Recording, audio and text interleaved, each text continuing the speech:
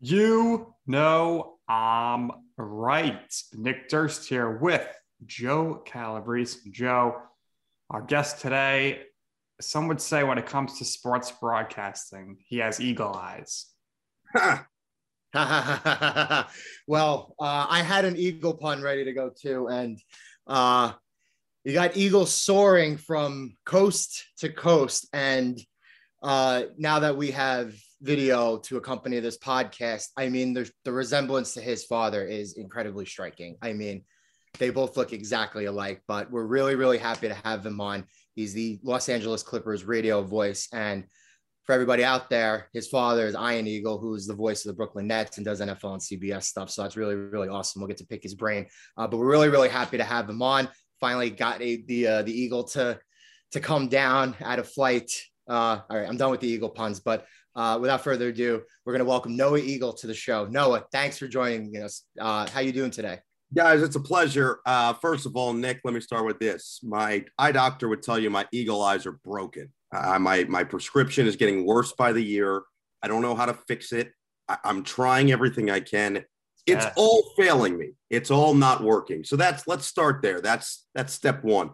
Step two, Joe, it's a pleasure to be here. The video component is going to be brutal for me today. I just got back from the gym. It's going to look like the Key and Peele, where he's trying not to lie about watching a certain type of video on his phone, and he's dripping, pouring sweat, like buckets of sweat. So if that happens to me, it's not that I'm lying to you guys. It's my post-gym sweat. I promise you. It's also a weird flex that I went to the gym. So I've just covered like 15 bases on the intro, which means this is going to be a wild podcast appearance. But I appreciate you guys for having me, for bearing with my schedule, and let's get to it. I'm excited. No, I used to have awful vision as well for my whole life, but then a few How'd years you fix it? I went for the PRK / LASIK, but I don't know if I would do it again because it was extremely painful and I had some side effects for like a year, but at least now, don't have to worry about that. And well, you look good too. You look good. Like you don't have four eyes. You're ready to go. What I heard was the worst part about wearing glasses. And at this point, I feel bad for everybody. I hear when you put that mask on, it gets all fogged up, especially outside. I have my mask is all the way over there, but I would show you, I have perfected the mask with glasses. I have found the loophole in getting rid of the fog. Now, you guys have to remember, I live in a warm climate place in LA, so I don't have to deal with the cold to hot, but we're currently on a road trip on the East Coast, and I'm now, for the first time, dealing with masks with cold weather, and it's just another hurdle with the glasses. So I do feel you there. So you mentioned going to the gym, you're flexing on us. So is that the first thing you're checking out when you get to these hotels, seeing where the gym is? Yeah, the gym in this hotel, we're in DC right now. It's basically right next to my room. So it's one of those things where it's like Field of Dreams, where it's whispering from the sky to me, like, go to the gym. So I kind of had to go, you know what I mean? So I felt like I needed to get a good sweat in this morning, ready for our game tonight, and especially ready for you guys. Like I needed to be in the right mindset. Now the sweat, I did not anticipate. I did not anticipate the post-gym sweat to be to this level. But I'm getting through it. I'm navigating through it. And like I said, don't think I'm lying to you. Don't think like this is a crazy interrogation that I'm trying to go deep into the crevices of my brain for, because that's not the case at all. I'm an open book for you guys, completely open. Yeah, but before we get to what I want to talk about, since you mentioned being on the road here, got to know what's your favorite foods to go to in different cities, and which arenas, would you say, or stadiums have the best media eating? That's a hard question to answer. The second one, I would say, is a hard one to answer because I still haven't been all 30. I still have to wait, and we're almost going to be in Charlotte, because you have to remember, despite this being my third year with the team, my first year got cut short with the COVID pandemic in March of 2020. So we didn't get to New York that year, and we didn't get to Charlotte. We didn't get to Detroit. We didn't get to Portland. So I've been to Portland. Now I've done both New York teams, which is crazy to say considering that's where I'm from. And we're still ready. We're still waiting to get to Detroit and Charlotte. So until I've got all 30, I can't give you an accurate answer on who has the best, because I've heard Detroit is in the running. All right. I've heard Detroit is in the running. So until I've got there, can't give you an accurate answer. We've had some people on this show who have gone to Detroit, and they have said that the pizza from Little Caesars in the Detroit arenas is off the charts, which I find hard to believe. You and me both, right? I'm from northern New Jersey, which is where The Sopranos takes place. If I said that Little Caesars pizza was the best pizza around the league, I would get excommunicated like Bane, right? I would never be allowed back, right? My kneecaps would be gone, okay? I'm not allowed to say that. So I'm going to hold out because I haven't been there. And if you're comparing, like, that's like saying apples to oranges. You can't compare a North Jersey slice of pizza to Little Caesars. Right. If you do that, that's literally the worst thing you could possibly do. That's like the sinniest sin of all time. All right. Can't do that. But in terms of press food, I understand where they're coming from. Now, Toronto has very good press food. They've got pizza a lot of times. Philly, we just came from, they had cheesesteaks, they had potato wedges, and they had hot pretzels. I mean, that's like a hot pretzel. Yeah, that's a heaven combination. The hot pretzel puts it over the top too. I agree with you, Nick. Yeah. As for my food, you know, my dad's food issues are well documented. No condiments, no salads, no coffee. I'm similar. I've never had a salad nor a coffee as well. And I feel like now it's like a competition with him, right? We all get in competitions with our siblings or our parents. So now I'm like, I got to do it. He's lasted more than 50 years, so I can go 25. But at some point, I feel like I'm probably going to cave. But I do eat a lot more than the rest of my family. So I like to try, based on the city we're in, what they're known for. So depends on the city, honestly. Completely depends where we are. Yeah, I do some D2 games and got to get the halftime pretzel. It's an absolute must whenever it's available. But, you know, what is your routine on game days when you're getting to the stadium? Are you going to eat right away? And are you? And the question we always ask, me and Joe, I got to know, how do you control your bladder? Are you looking for that bathroom the second a quarter or a half ends, or what are you doing there? Yeah, I feel like the common phrase is mind over matter, but I'm a mind over bladder type of guy. I always have been. And especially my first year with the team guys, with the Clippers, I was doing the pre and post game on TV as well. So you got to look at it this way. Our pregame on radio starts an hour before tip. So let's say it's a 7:00 game. Hour before tip, 6:00, I got to be on for the radio. Then at 6:30, so really at 6:15, I got to go down to start the pregame for the TV. 6:30 to 7, we do our pregame on TV. 7 through whatever, 8, 10, 8:15, first half. Then I do halftime on TV. Then I do second half. So the game ends probably 9:20, 9:30. Then I do postgame until 10. So from 6 to 10, I have zero window to use the bathroom. So that first year, I don't know what I did. I don't know how I did it, but I tamed it. I really did. I had some sort of mental checklist.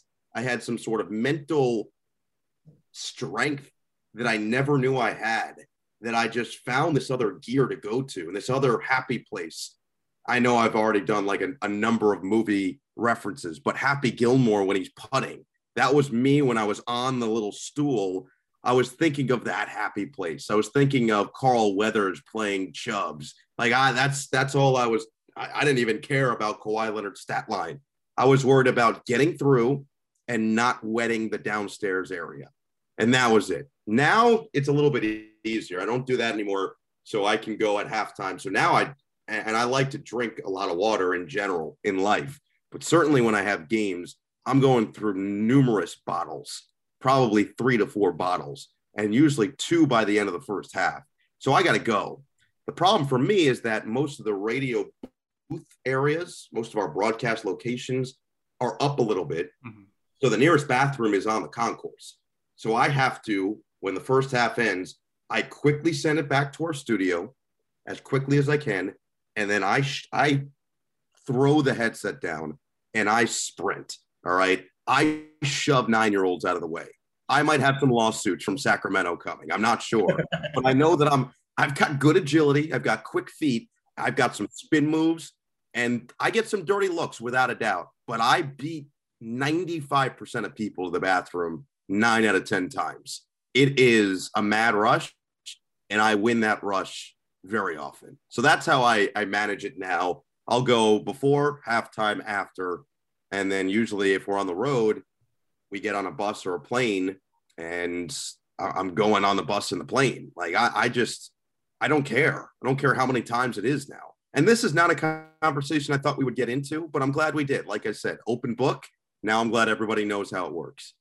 You got to do what you got to do, and I like the mind over bladder, and you got to run. You got to beat everybody to the bathroom, especially when you're in the concourse, because we know those lines can certainly get out of control. Yeah, the only time where you're not getting a line at a concourse is when you're like me going to a Taylor Swift concert with my wife, and she's waiting on a huge line, and I'm like, I'm going in and out. I'm not used to this. Usually I wait like for hours.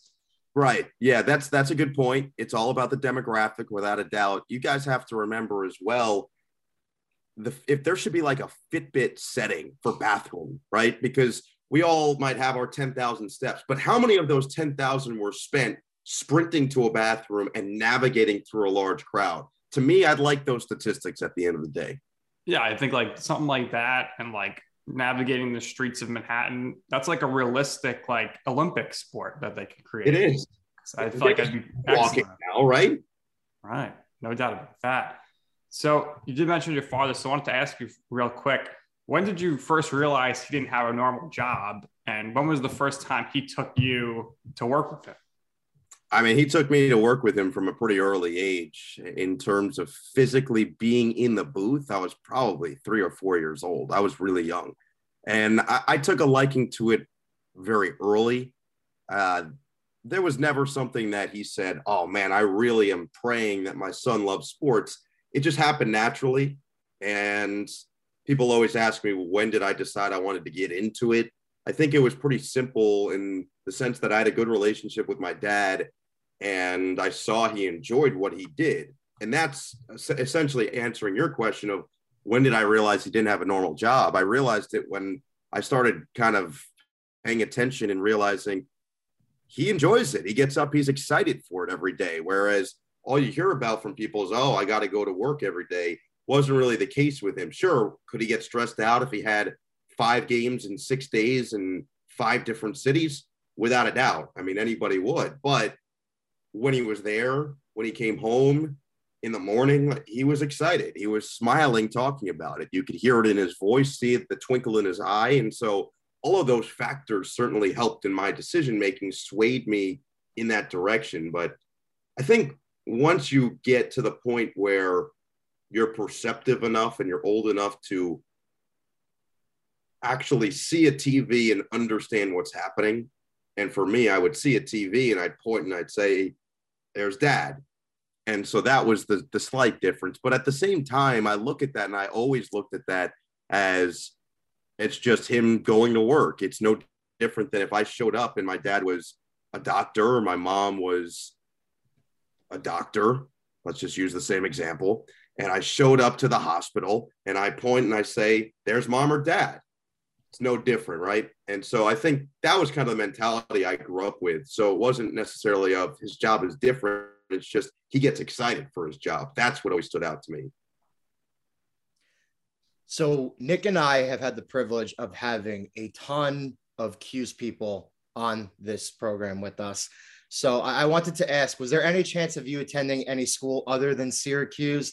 And we know how elite that program is up there and how much talent it has been up there and the pipeline that it produces. And all it does is produce great broadcasters everywhere. So was there any chance of you attending any other school?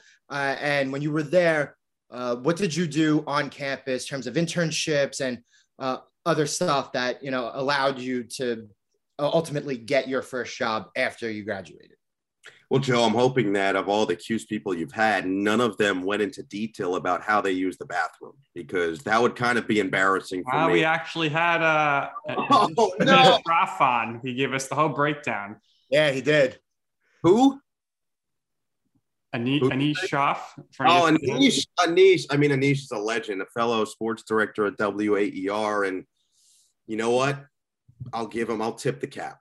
I'll bend the knee. Anish is a king in his own right. So I'll give him credit for that. To answer your question, though, I would say yes, there were definitely moments growing up and when I was making my college decision that I was thinking, this isn't happening. I'm not going to Syracuse. It's just not going to work. You know, both my parents, where my parents met. And so part of me was saying, do I really want that? Do I really want that ghost essentially following me everywhere I go and having to live up in whatever expectation there might be the second that I arrive on campus? And so I took my first visit there and I left, and I was driving home about 5 minutes into the drive back with my mom. And she said, "What'd you think?" And I didn't even hesitate. I said, "I don't think I can go here." And she was like, "Really?" I said, "Yeah." She goes, "Okay, well, we'll visit some other places." So we went to Maryland, we went to Miami, we went all the way to USC, UCLA. We visited a number of schools around the country. And then we went back for a second time at Syracuse right before my senior year of high school.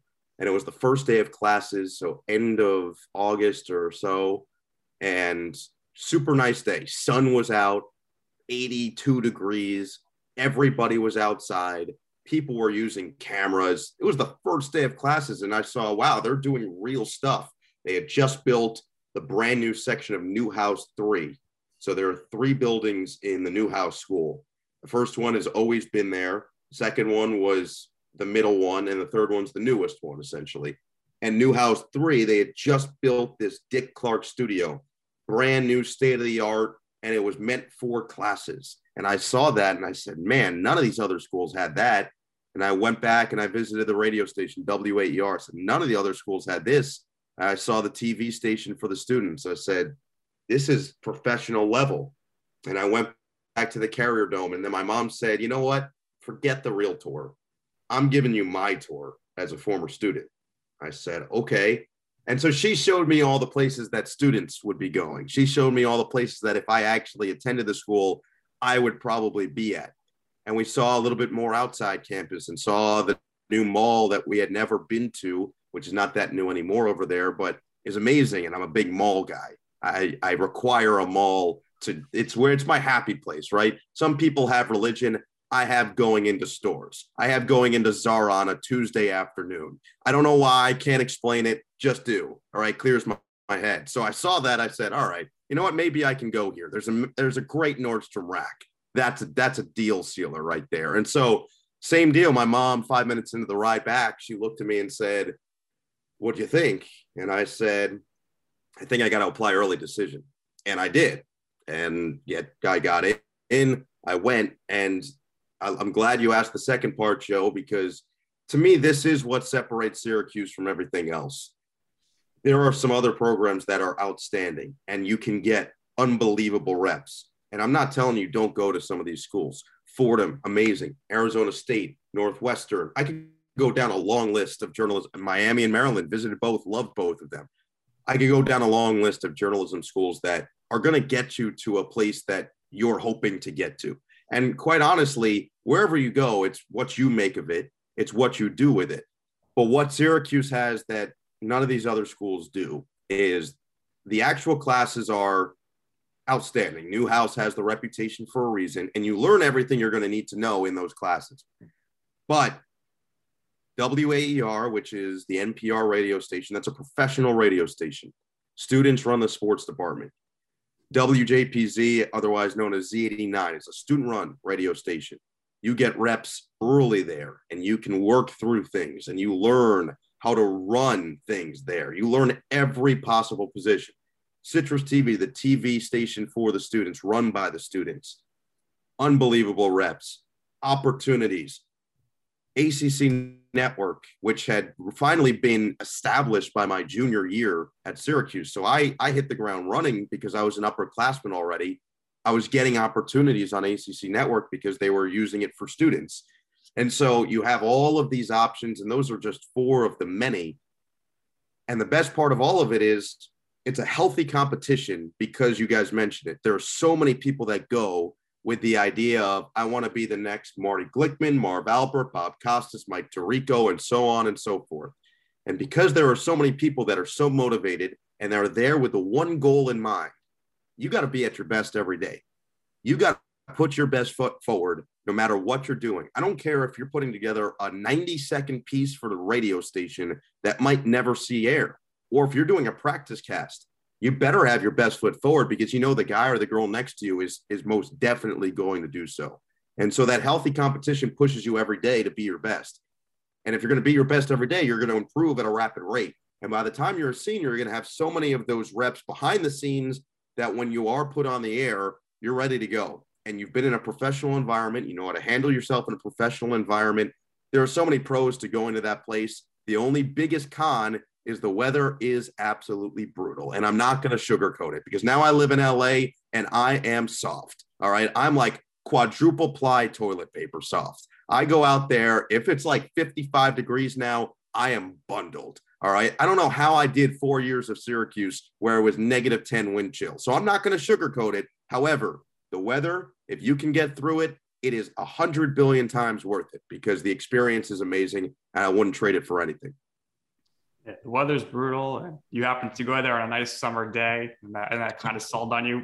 We've had other people on who said the same thing. I was there in the summer and kind of sold me. So, it's really nice up there when it's summer, but I think winter begins in October up there. So it's bone chilling and can be tough, but obviously they prepare you very well, putting together your tape and whatnot. So what was the process like for you applying for and then ultimately getting the Clippers radio job?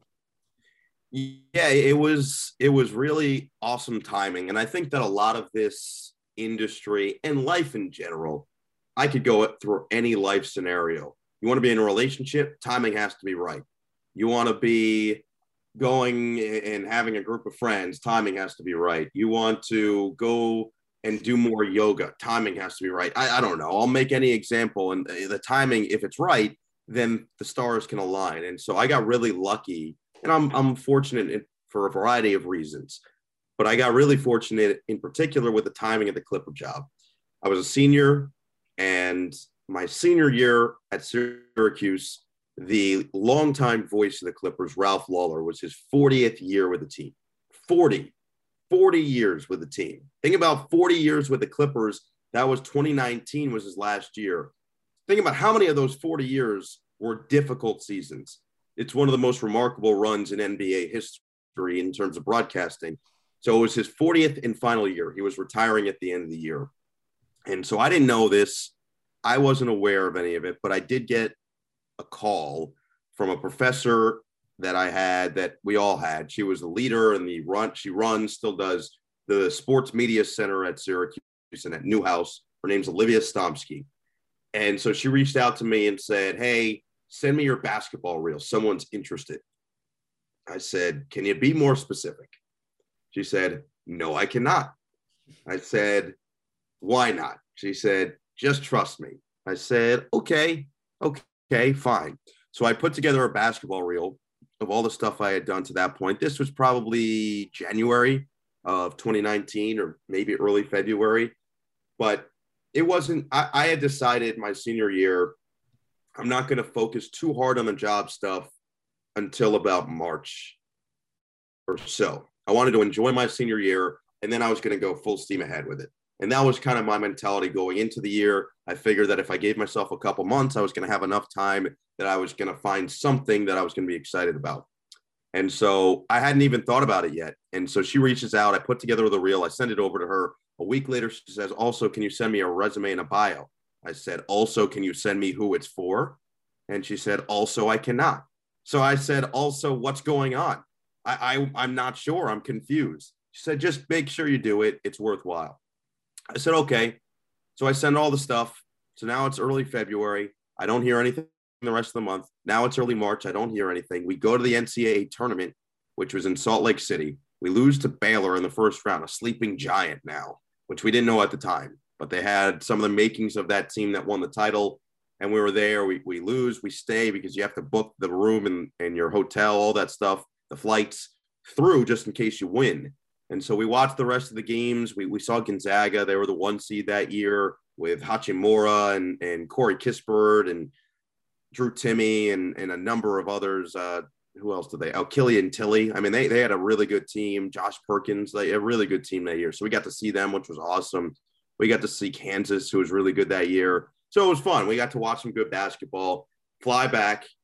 And that next week, I'd been doing a radio show every Monday from a studio in downtown Syracuse. So I was driving to my radio show and I got a call on my car. It lights up. And it was an LA number I didn't have. And I wasn't going to pick up because I was getting a lot of spam calls, but it was LA and I wasn't getting a lot of LA. So I said, all right, let me give it a try and see what happens here. So I answer it and it's this big booming voice. And he says, hello, is this Noah? I said, yeah, it is. He goes, hi, this is Nick Davis, Fox Sports West and Prime Ticket. And as I'm sure you're aware, we're looking to replace Ralph Lawler with the Clippers. And your name came up, so we'd like to fly you out and interview you and audition you next week. And I was like, oh, wow. I thought someone was going to pop out from my back seat and slap me across the face or something. And there had to have been a camera, right? Thought I was being punked. So I said, you sure you got the right guy? He's like, this is Noah Eagle. I was like, yeah. He goes, then yeah. I was like, okay. So I talked to my agent who I was working with at the time, and they set it up. I flew out the next week, interviewed with the Clippers brass tacks, auditioned with Corey Maggette, and then I took a red eye back to Syracuse because I was still in school. I still had a couple more weeks left. So I had a final maybe I think I had to get back for. I had something I had to get back for. Took a red eye back, and then they reached out and I heard Steve Ballmer wants to meet you, the owner of the team in Seattle. So now in the span of 3 weeks, I've flown from Syracuse to Salt Lake City, back, Syracuse to LA, back, and now Syracuse to Seattle, back, 2 of which have included red eyes because I took another red eye back from Seattle. And it's not like there are direct flights from Syracuse. I was going through Chicago. However, Syracuse Airport is small enough that it's the same gate agent every time. And so I would walk up and he'd be like, sir, good to see you again. What's bringing you back? I'm like, I honestly don't know, man. I wish I could give you a better answer. He's just like, well, that smile of yours brightens my day. I go, you know what? I need you to follow me around and be my hype man because this is great for my confidence. So I go and I do the interview with Steve Ballmer, one-on-one, me and him, 90 minutes in a room. And we're sitting like this close to each other. We're in each other's space. And we just talk. I mean, he's everything you see him on TV, the intensity, the fan spirit that is just fully on the surface. That's just who he is. And so he was great, honestly. He asked me a lot of questions that he genuinely wanted to know about the broadcasting industry, about what I was learning in school, stuff like that. And then he said, do you have any questions? And I said, yeah, well, what do you want out of your broadcaster? And he said, he actually didn't even hesitate. I'm not doing him justice right now. Didn't hesitate, looked me just square in the eye and said, someone who's hardcore. And I kind of said, I mean, I can do that. Like, I can be hardcore. I don't know if I can do a backflip, but I can maybe skateboard if you need. I could snowboard. I could try. So I told him at the end when I walked out, if you give me the job, the Clippers will be my life. I'll make them my life. And he said, okay, good to know. So I was interviewing and auditioning, by the way, for the TV job in all of this, which was the craziest part of all of it because Ralph was retiring. So they were filling that. And so I flew back to Syracuse, finished school, and I looked at the whole experience as, hey, whatever happens, happens. This is awesome. This was an amazing experience. If it doesn't work out, great. I just got great experience now moving forward that I can use for the next time that this arises. And I have an opportunity to do this. And so I finish up, I graduate. I fly to Chicago, actually, right after graduation. So I saw my gate agent one more time. He was pumped. And there was some NBA stuff going on over there that I was a part of, which was great. I flew back to Syracuse, packed my stuff up, moved back to New Jersey, back into my parents' house. And 2 or so days later, I got a call, LA number from the team president saying that they're moving the radio guy up and they would love for me to take the radio position. Take the weekend, they said. I thought within 2 seconds, I'm like, okay, yeah. Thank God I didn't cut her off because that would have been tough. It would have been a tough look. But I kept my cool. She said, take the weekend. I said, great. Called her back Sunday night, said, I'm in. I'll move to LA.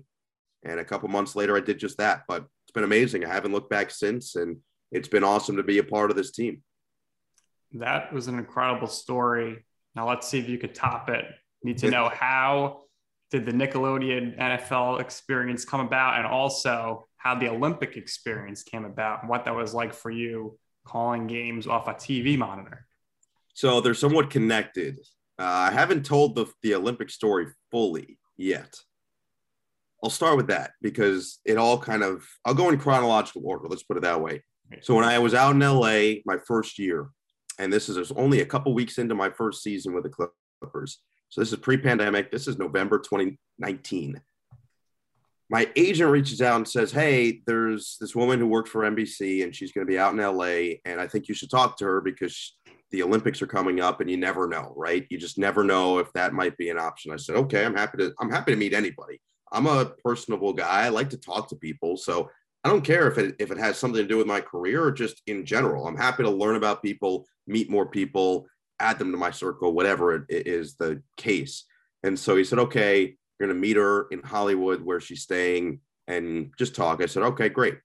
So I had gotten from this restaurant the night before that looked a little shady, right? Looked a little shady, but I was like, I'm good. I'm young. I drink a lot of water. I'm healthy. I'm all right. So I go through with it. Bad decision. All right. I wake up like 3 a.m. I am not okay. I'll get fairly graphic here. I'm re-seeing all of that food. I am seeing it all again. Okay. And I know I have this important meeting the next morning. It's at like 10:30 in the morning. I'm like, okay, maybe I'll just get it out of my system and I'll be good. So I go back to sleep. I wake up again. I said, all right, let me get some more out. Let me shower. And I felt okay. I was like, okay, good. I get dressed. I go. I get more out on the way. I was literally stopped at a red light, opened my car door out the side. Okay. I am not doing well, but I'm going to power through. I'm going to make this work. So I get there and we stayed in the lobby, just talking. It's going really well for the first 20 minutes. I am nailing this thing. I'm crushing it. I'm, being personable, cracking jokes. I look good. I feel good. And about 20 minutes in, I feel it starting to hit. So I say, hey, can you just excuse me? I'm going to go to the bathroom. She said, yeah, no problem. I go to the bathroom and I can't do it. And so now I'm like, okay, what do I do? So I get back there. I am dripping sweat. Like I just hit the gym. I'm dripping sweat. And she's just like, oh, okay. We keep talking. I go, actually, like 5 minutes now. I go, actually, can you excuse me one more time? She goes, are you okay? I'm like, I'm not. No, I think I have food poisoning. She goes, oh no. I'm like, it is what it is, but I got to go right now. She goes, just go do what you got to do. So I come back. I'm fine now. And she's like, you should go. I got really lucky. She goes, this happens to me all the time. Please do what you have to do. We'll talk more a different time. It was honestly a pleasure. And I'm very impressed that you made it to this meeting. I said, I'll be honest. I remember about half of what you said. I blacked out midway through. She goes, I don't blame you. Go get some Gatorade. Go. So she was super understanding. So that was my I'm thinking all right, I just threw up my chance at the Olympics. That's not happening, right? There's no way. It's gone with the toilet. It's out of there. So that was 2019 November, but I left an impression because of it. So clearly that stuck in there. So I didn't hear anything about the Olympics at all. Nickelodeon comes about because CBS combined and Viacom with Nickelodeon, and they thought of me. CBS Sports had thought of me as a good option potentially for the game. They reached out and said, would you be interested in interviewing for this? I said, would I be interested? It's literally my two favorite things combined into one, sports and entertainment. And I grew up watching all the Nickelodeon shows. So I was like, yeah, I would be into it. So I have to do the audition. This is now, I think, September 2020. So this is peak pandemic stuff. No in-person interviews or anything. It's Zoom. So this was right after the Clippers season ended in a bubble. So I'm still feeling the effects of that. And this was the morning that I was leaving to go to Paris for the French Open. So there was a lot going on, but I was focused because I need to get this job. Like, this is the thing that I've been waiting for. So I do the Zoom and I felt good about it. I was asked if I watched Nickelodeon. I just started rattling off quotes, shows, everything. Again, making jokes. They were landing. So I felt good. And I was right. I ended up getting it. And it goes great that first year. I mean, it was awesome. It was a ton of fun. We had a blast. We can go into deeper detail about that in a bit, but it was amazing. And so right after that, literally right after that game, that happened. That game was January 10th, 2021. Probably less than a week later, I get a call from NBC saying, hey, we have this new event we'd like you to do. It's 3-on-3 basketball. So it all came full circle from that first meeting through the Nickelodeon, all with some slimy substances. And then eventually the Olympics in Tokyo, which I did from Stamford, Connecticut. But it was an unbelievable experience. My hours were wacky. I was sleeping in a hotel from 10 a.m. to 6 p.m. every day. The maids never came. The room service never came. I didn't care. I had boxes of food stacked up. It was still amazing. I would never trade it for anything. So that's kind of the story how both of those ended up happening, which is all part of a crazy experience. As always, honesty is the best policy. So the Clippers, kind of like your firstborn baby, they always have a special place in your heart. But you've had the privilege here at a very young age to be able to cover and broadcast the different sports that you have. So you've done NBA, you've done college hoops, you've done college football, did the NFL. Now, I'm not going to ask you in particular what your favorite sport to cover is, because probably a conflict of interest, and obviously you want to continue to keep Mr. Ballmer happy. But considering that you've done a pretty nice scope of things here so young in your career, I wanted to ask you your favorite aspect of the broadcast job, and if there's a commonality between the sports that you've covered so far. There is. Look, I'll answer the original question. My first love was always basketball. And so the NBA was always my first passion. I would wake up when I was a little kid and I'd want my parents to call me a different NBA player every single day. I mean, that's how much of the fabric of the league is deep in my bones and my blood. And so being in the NBA was always a dream in any capacity. You know, kids want to grow up, and myself included, they want to be a player in the league.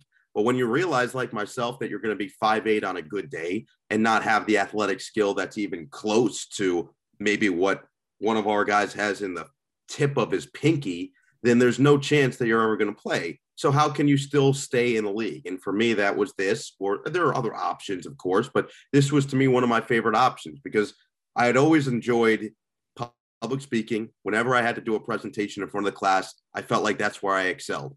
And so in 5th grade, my teacher came up to me after, I'll never forget this moment. This was really the moment that I started to shift my mindset a little bit, not entirely. It took a few more years, but this was the first seed planted. I had to do a presentation. We all had to read a biography on somebody, and then we had to dress up as the person and present to the class as if we were the person, give a long 10-minute speech. So I was in 5th grade, which would make me about 11, I think. And I did Bill Gates, which is ironic now that I work for Steve Ballmer. So I was Bill Gates. I dressed up as him. I got a huge poster board and I made a fake massive check to my elementary school. I mean, I went all out with it. And I presented to the class as if I was Bill Gates, talked about his whole life, his legacy, his foundation, all of it, Microsoft, etc. I had these big flashcards. I still think I have them back in my home in Jersey. And they were on big blue flashcards. And so I do the speech. And right after I was done, my 5th grade teacher came up to me and said, I think public speaking is in your future. And I said, no, I'm going to be the next Jason Kidd, like I'm good. But it was the first seed planted of, okay, you know what? This is something that I feel like I do pretty well. It's come naturally to me. So how can I do that and combine my love for sports and entertainment and all of that?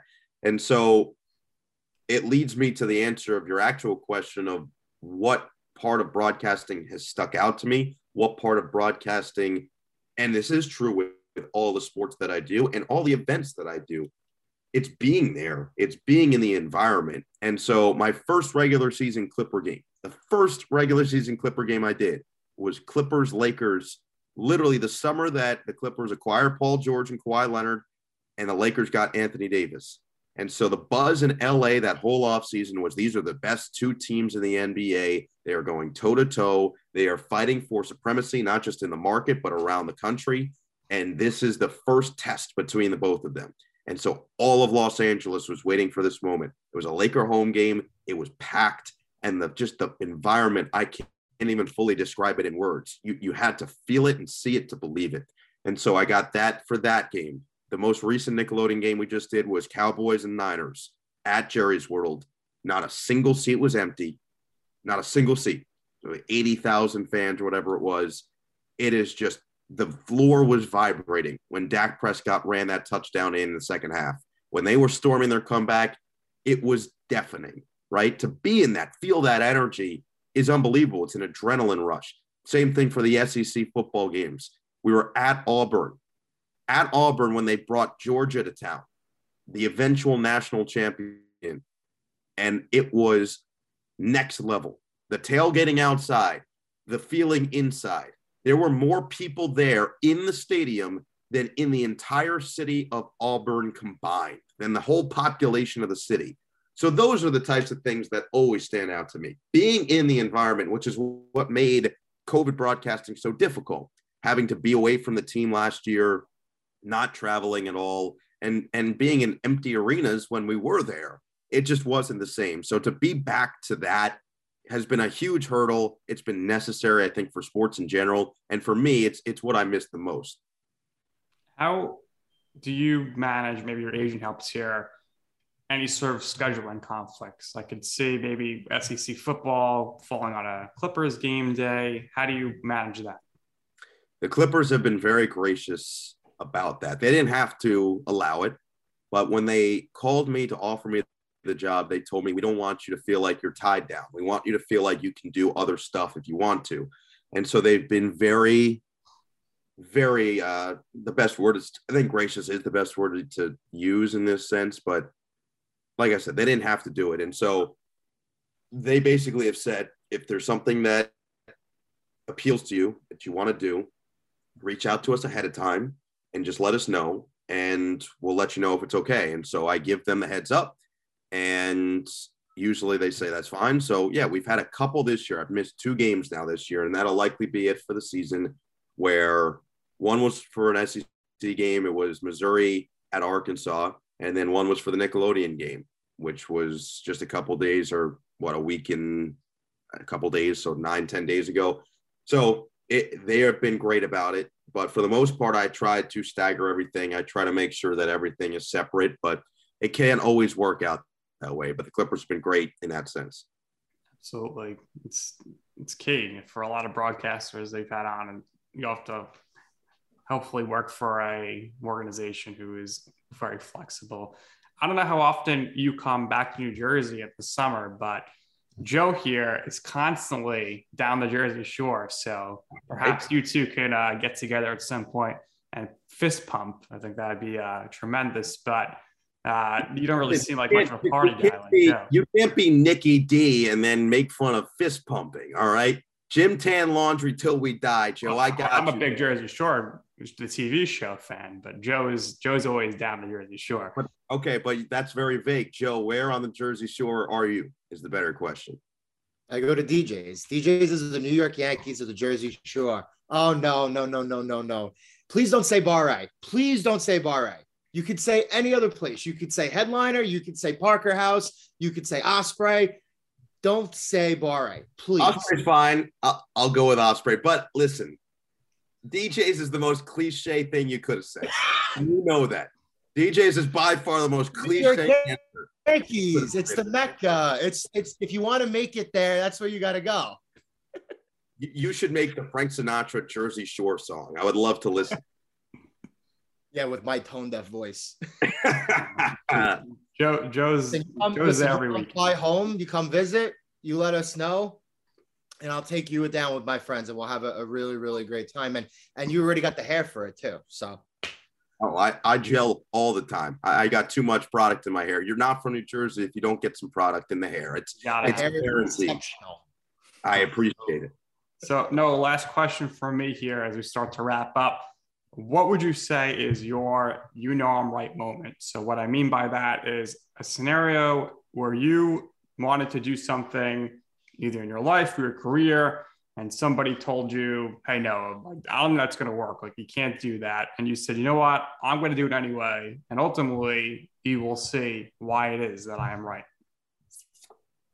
That's a good question. Let me think about it. Let me try to find a time in which that really stands out to me. I mean, I could say playing high school basketball without ever lifting a weight because I was 5'7.5" and a twig, and I somehow made it work, and I somehow did, which was a big accomplishment for me because I had people tell me all the time, if you want to do that, you're going to have to get stronger. And of course, like the second, this is just me being a petty kid, by the way, the second that my high school basketball career ended, I went to the gym every day, and I haven't stopped since. And like that's just the quintessential me going like, I'll show you you're wrong.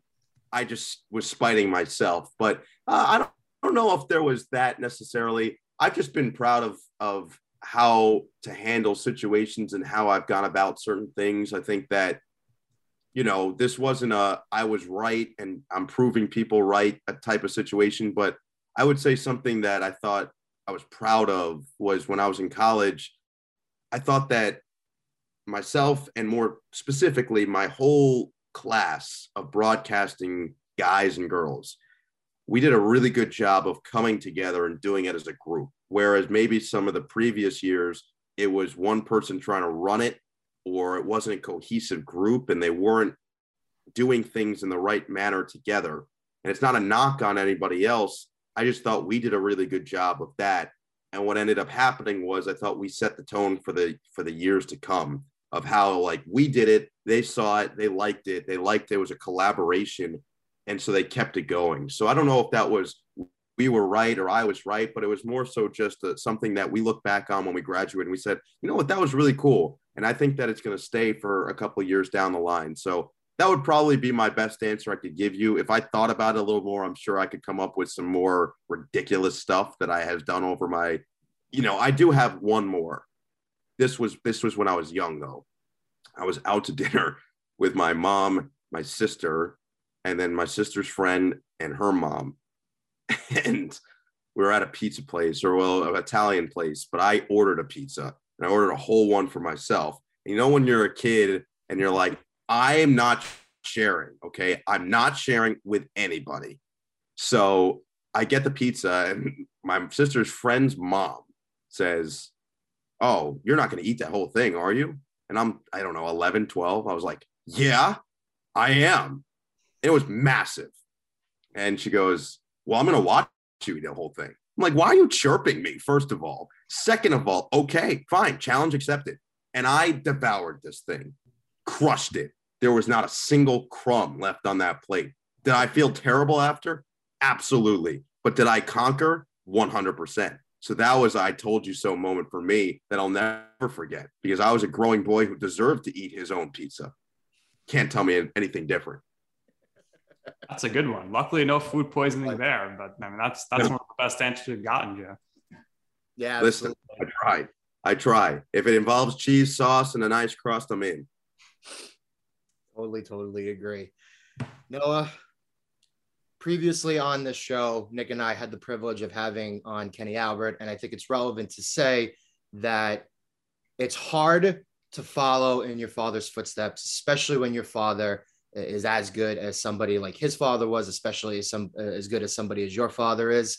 But in this case, like Kenny, it seems like the apple has definitely not fallen too far from the tree. I think you're sensational what you do. I think you've had a really, really blessed go about it here so far. And we wish you the best of luck moving forward. We thank you for doing this with us. We really, really appreciate it. And what Nick and I do is we always love to give our guests the last words. So if there's anything else you would like to share, if there's anything else you would like to promote, now is the time. Feel free to speak your mind. Go ahead. We appreciate you once again for doing this with us. Wow, this is a big moment. I've been waiting to say this actually for quite some time. Dilly dilly. I would say that. No, seriously, guys, I really appreciate you having me on, and I appreciate the kind words, without a doubt. It's been a fun ride so far. I'm looking forward to seeing you guys join this ride as well. Now that we have fully been connected, I am not going to see Joe at DJ's. I can promise you that, but maybe somewhere else. You never know where I might pop up. And Nick, we're going to get you to fist bump at some point. I fist pump at my wedding. I mean, Joe could tell you that. I mean, I'm one of the best dancers there is, but I just don't go down to Jersey Shore with Joe. No, it's fair. To be fair, I have friends, really close friends, my best friends who live in Los Angeles, and we have been out on Sunset Boulevard. Ooh. So I'm not entirely locked into the Jersey Shore. I'm a little flexible. So Joe's going to be hitting Noah up for some Clippers tickets real soon.